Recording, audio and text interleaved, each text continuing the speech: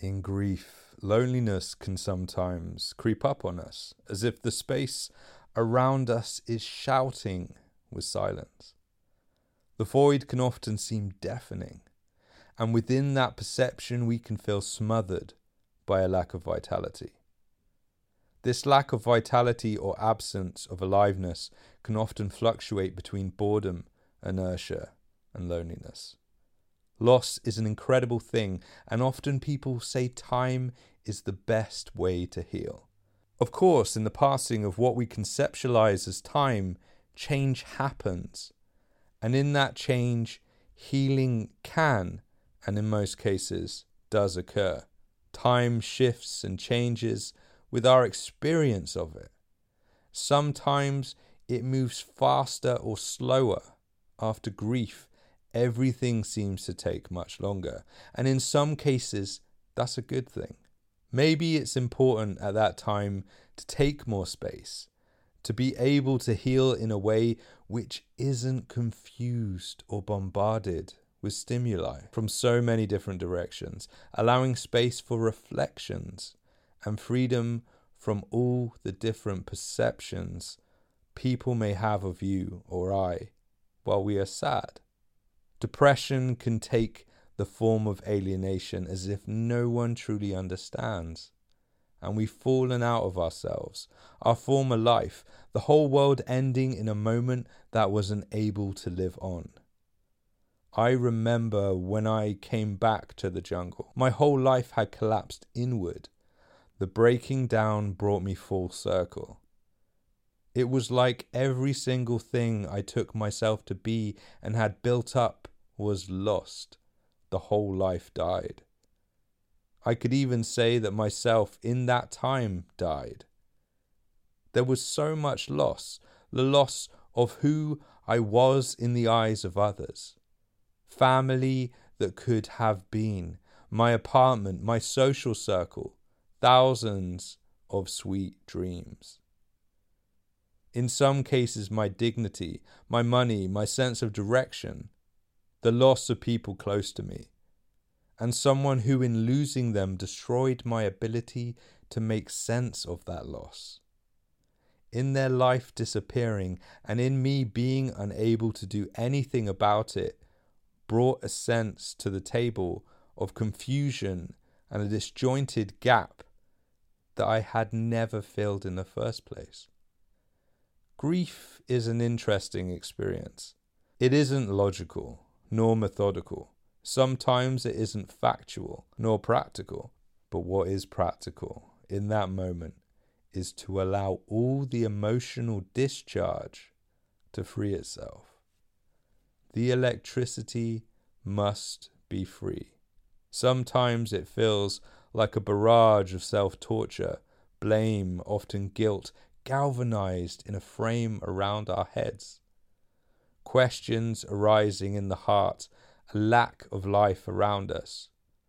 It feels difficult to start anything, as if we are constrained and trapped, our creativity strapped down, pinned, and unable to be tapped. That continuous frown and questions begging for answers, echoing, why? All I want to do is fly, fly, fly. Sometimes the ancients say that the boy has to die before the man is born, that the old life is consumed by the new, that upheaval always starts with pain. The void isn't what we've learnt it to be, neither is the perceived disconnection of death. Many of us, for our entire lives, have learnt that death is final, that we are all separate objects floating as dead matter that somehow conjures consciousness to run around in this soup of chaos for a time before finally we fade forever. Yet in that void, in that vacuum, in that space in between events, there is connection. There is more than connection too. There is potential. The endless potential of what is, what was, what would have been.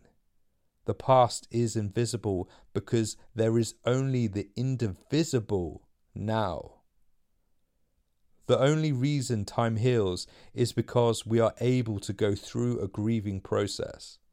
For some people it's quick, other people don't have time to focus on it.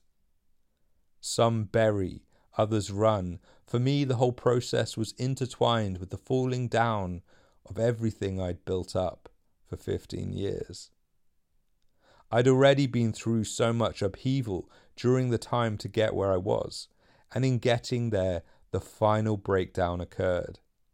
It started with the loss of a life that I'd never really known, yet was closer to me than I could recognize in anything else.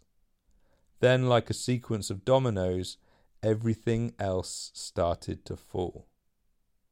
Yet in the gaps, in the void, beyond the inertia, loneliness, and strange vacuous boredom, there was more than these illusions. I remember feeling as if a glass sheet had smashed around my awareness, as if a secret window had broken. Within that shattered open heart, there was clarity and peace. Again and again, I would rest my attention. Again and again, I would return to consciousness, to find that part of me which is beyond the broken identity. In that moment, I began to feel free. No longer was I wrapped up in the constraints of society's idea that inertia is the universe, bound and gagged, with death the finality waiting to be here. The reality that opened up gave birth to something new. Simultaneously in its dying, the rebirth grew, as if infinity started smiling, laughing and crying. It is the ultimate freedom to be able to navigate chaos when it arises via the internal compass of pure lucidity. All that really means is to recognize and open up to your everyday normal awareness, the same consciousness that everyone has, and that we've all been taught is nothing. It's far from nothing, yet not a thing. It's always on, and it's always there for you. The more I return to that foundation of experience, the easier the challenges became to conquer. And in the conquering, suddenly, I forgot what it was like to be bored, what it was like to be lonely. Yes, it took time. Time is needed, time is welcome, and time can't be proved to exist. The inertia changed into inspiration, joy and gratitude for those that have passed. Gratitude became my attitude for the slow death of my previous life. For in its death I was born, untethered by the trappings of that life, unbound by the dogma of social pressure. Reframed, everything is now, and I am closer to those I've lost than ever before. Because even in death, we are never chained. Freedom is here, right now, untamed. Thanks for listening. For more, go to my website, untamedadvice.com.